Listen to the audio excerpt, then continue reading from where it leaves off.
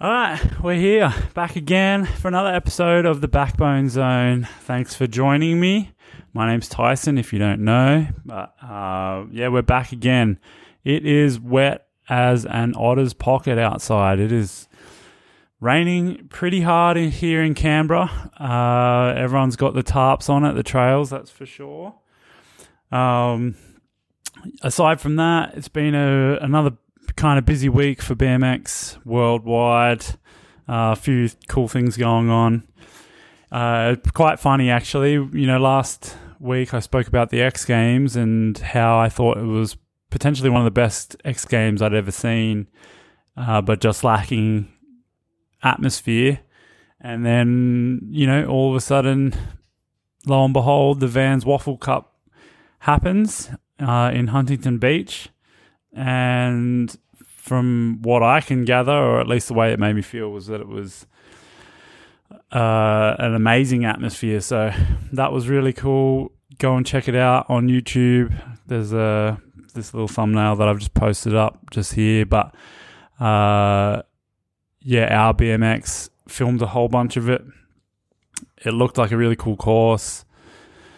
It was a little bit old school vibe course. It was kind of back and forth, but it had a lot of real street quotes elements to it, so it was cool to watch. And big cash thrown down, so very cool to see. The other thing with BMX news that going on is we just posted up the video on our site, so this one just here. So James Fox, I shot that photo of Baxter, but James Fox made a sick video from Will Kerr's Valley View Jam that he has, or the June Jam as it's affectionately known. And 2021, bit of a tumultuous year just in general with, you know, lockdowns and things like that, but he had the jam. And it was just a big build jam. He has got one of the most incredible scenes ever. Go have a little bit of a read of what I said, and for sure watch the video if you don't get excited to, you know, build your own stuff after reading that and watching that video. Then I don't know what will.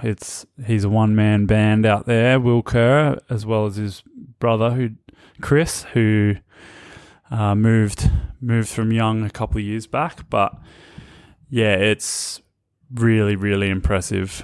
And not only is there the trails that no doubt you've seen all over the place, including in the Fast and Loose video and whatnot, but yeah, the bowl there as well now. So big kudos, big ups to Will Kerr.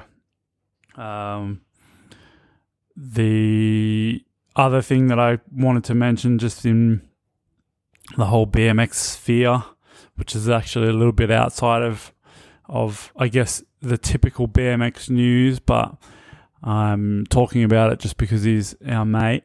Remy Morton just released his latest Raw 100, so yeah, go check that out. Here I am. Go check that out on YouTube.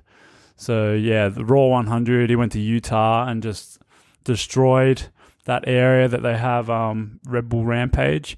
Now Remy obviously rides mountain bikes, I guess, for that's probably what he's most well known for, but he loves riding BMX, and he's just got that, I feel like he's got like that BMX mindset where he's not waiting for people to give it to him, like he's just going out and doing it. So if it means that he's got to build something to make it happen, then that's what he's doing. So really sick video. You can definitely see his BMX style coming through in it.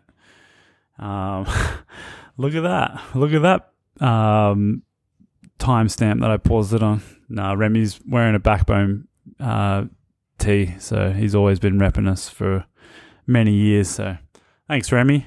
Sick video, mate. But yeah, I guess what I thought would be interesting to talk about, and as it's starting to sort of ramp up into a proper act jam, organising. So we run this event, for those that don't know, called the Act Jam. It's actually been running since 2013, and it only had that 1 year off due to when COVID first broke out. But yeah, we've been running this jam, and essentially because I actually came to Canberra for the Act Jam, because the Act Jam initially ran from year 2000 to 2005. I came to the 2005 one, changed my life. At the end of the day, I moved to Canberra, and it was something that I've always wanted to, I guess, pass the buck. I just loved it so much, and it wasn't even really the biggest one, but I was like, man, we got to bring the Act Jam back. So 2013, we brought it back. It's grown year on year. The 2021 Act Jam was absolutely massive, and that was, in between, again, like the pandemic was happening, and a lot of riders couldn't get here. Certainly we didn't have international riders that time around, but it was huge, and it's turned into one of the events that is the biggest event in BMX in the world, I think now. Dig Magazine had it in their must go to events in the best, I think they had like a best of issue, and Act Jam made it into there, and we've had companies fly riders out from all over the world, which is super special to me, and I never would have thought that would happen. But so Act Jam's not just me, it was just that Riss and I, who own the store, and at the time I didn't own the store, I just managed it.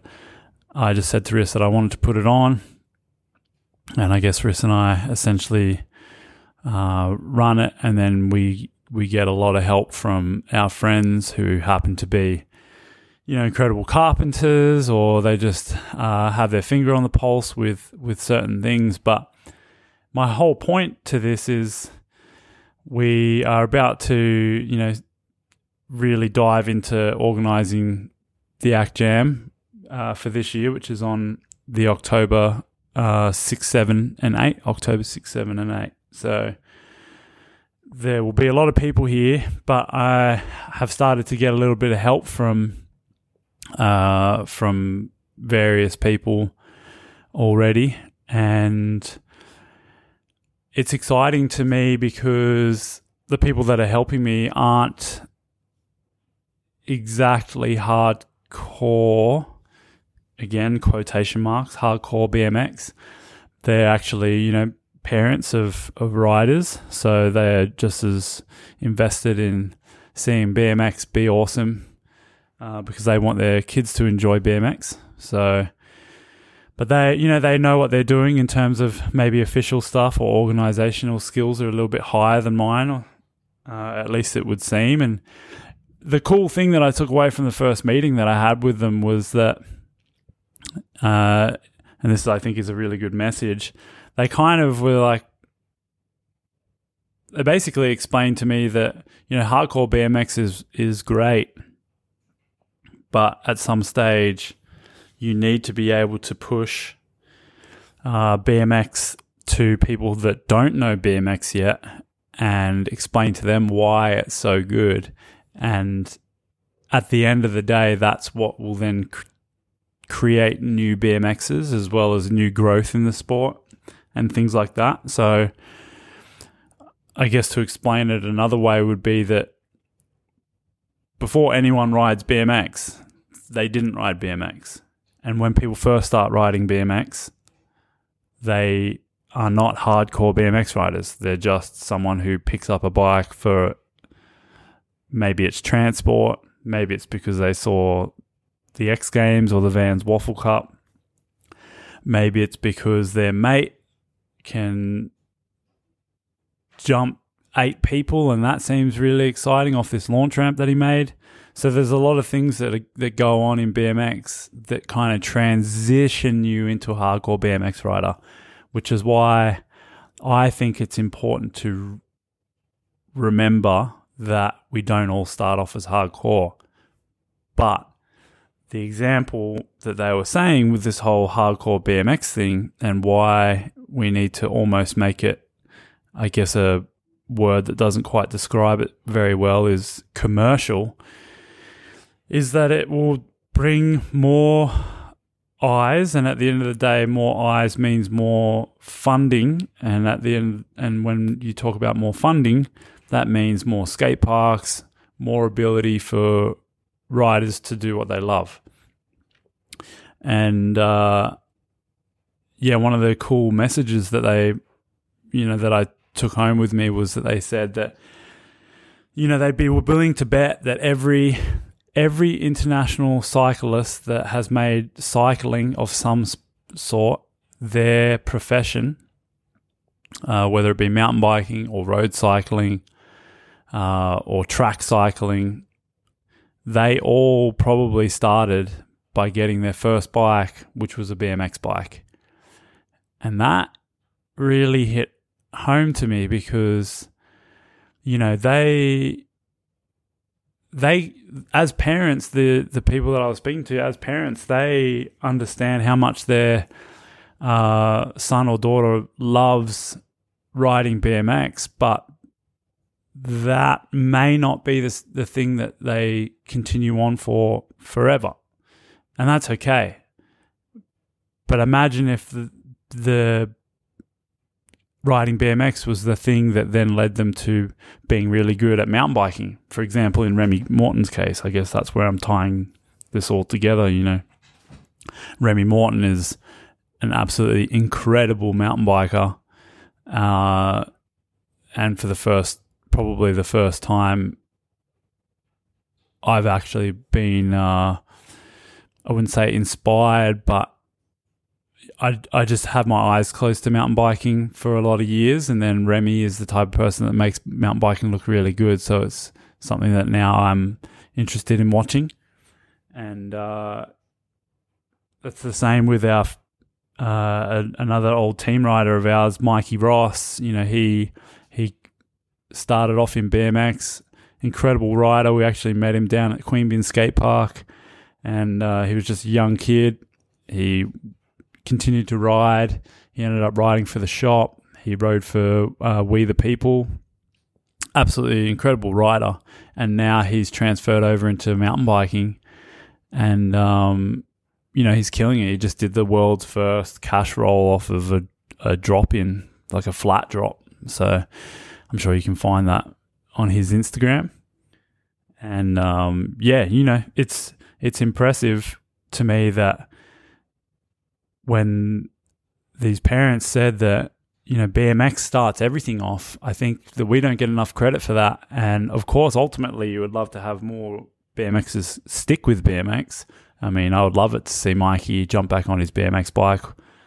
But the overarching message, I think, is that BMX is one of the most important sports in terms of a cycling sport that anyone could get into, because you very rarely see a mountain biker have skills that have solely ridden mountain bikes. But if you see a kid that's been riding BMX for a number of years and then they get a mountain bike, then their skills are just far and away, higher than most. So, BMX, like I said, we have to be really proud of that. And I think at the end of the day, if there's more riders, more people that are getting into BMX, then obviously that will mean that there's going to be a higher number of riders, a higher number of hardcore riders. But it's also going to mean opportunities for people to have really gotten good at riding bikes on probably the hardest to ride discipline. BMX would have to be one of the hardest out of all the disciplines of cycling.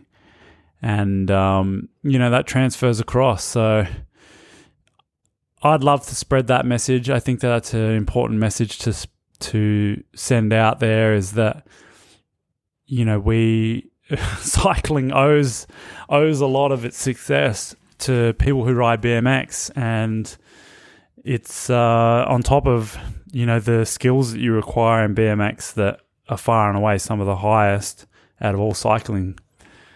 It's also what is the most affordable for a young kid to get into. So pretty cool. I've never had my eyes opened like that. I guess because when you have been so deep into BMX for so long, you don't think about some of the things that people who aren't as deep but still can appreciate the importance of it. You don't see those points. So I really appreciated hearing that.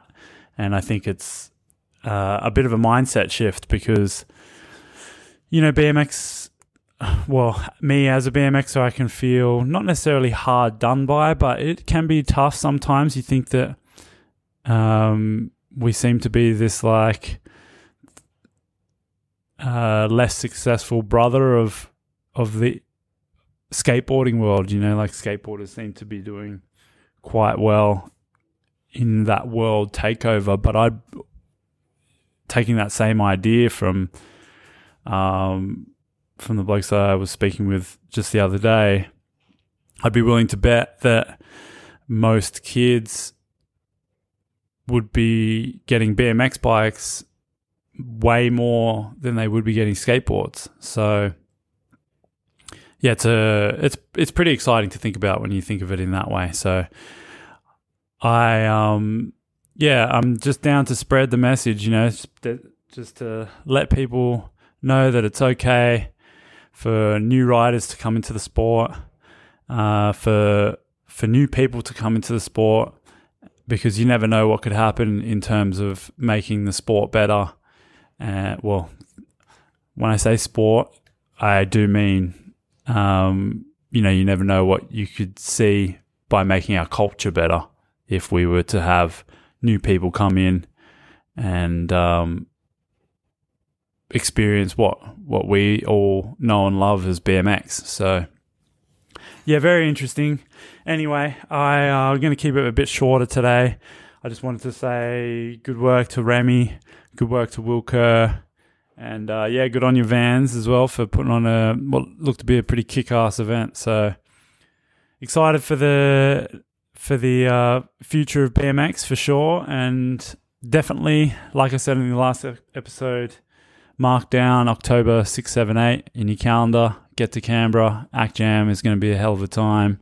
But I'll see you guys next episode. Thanks.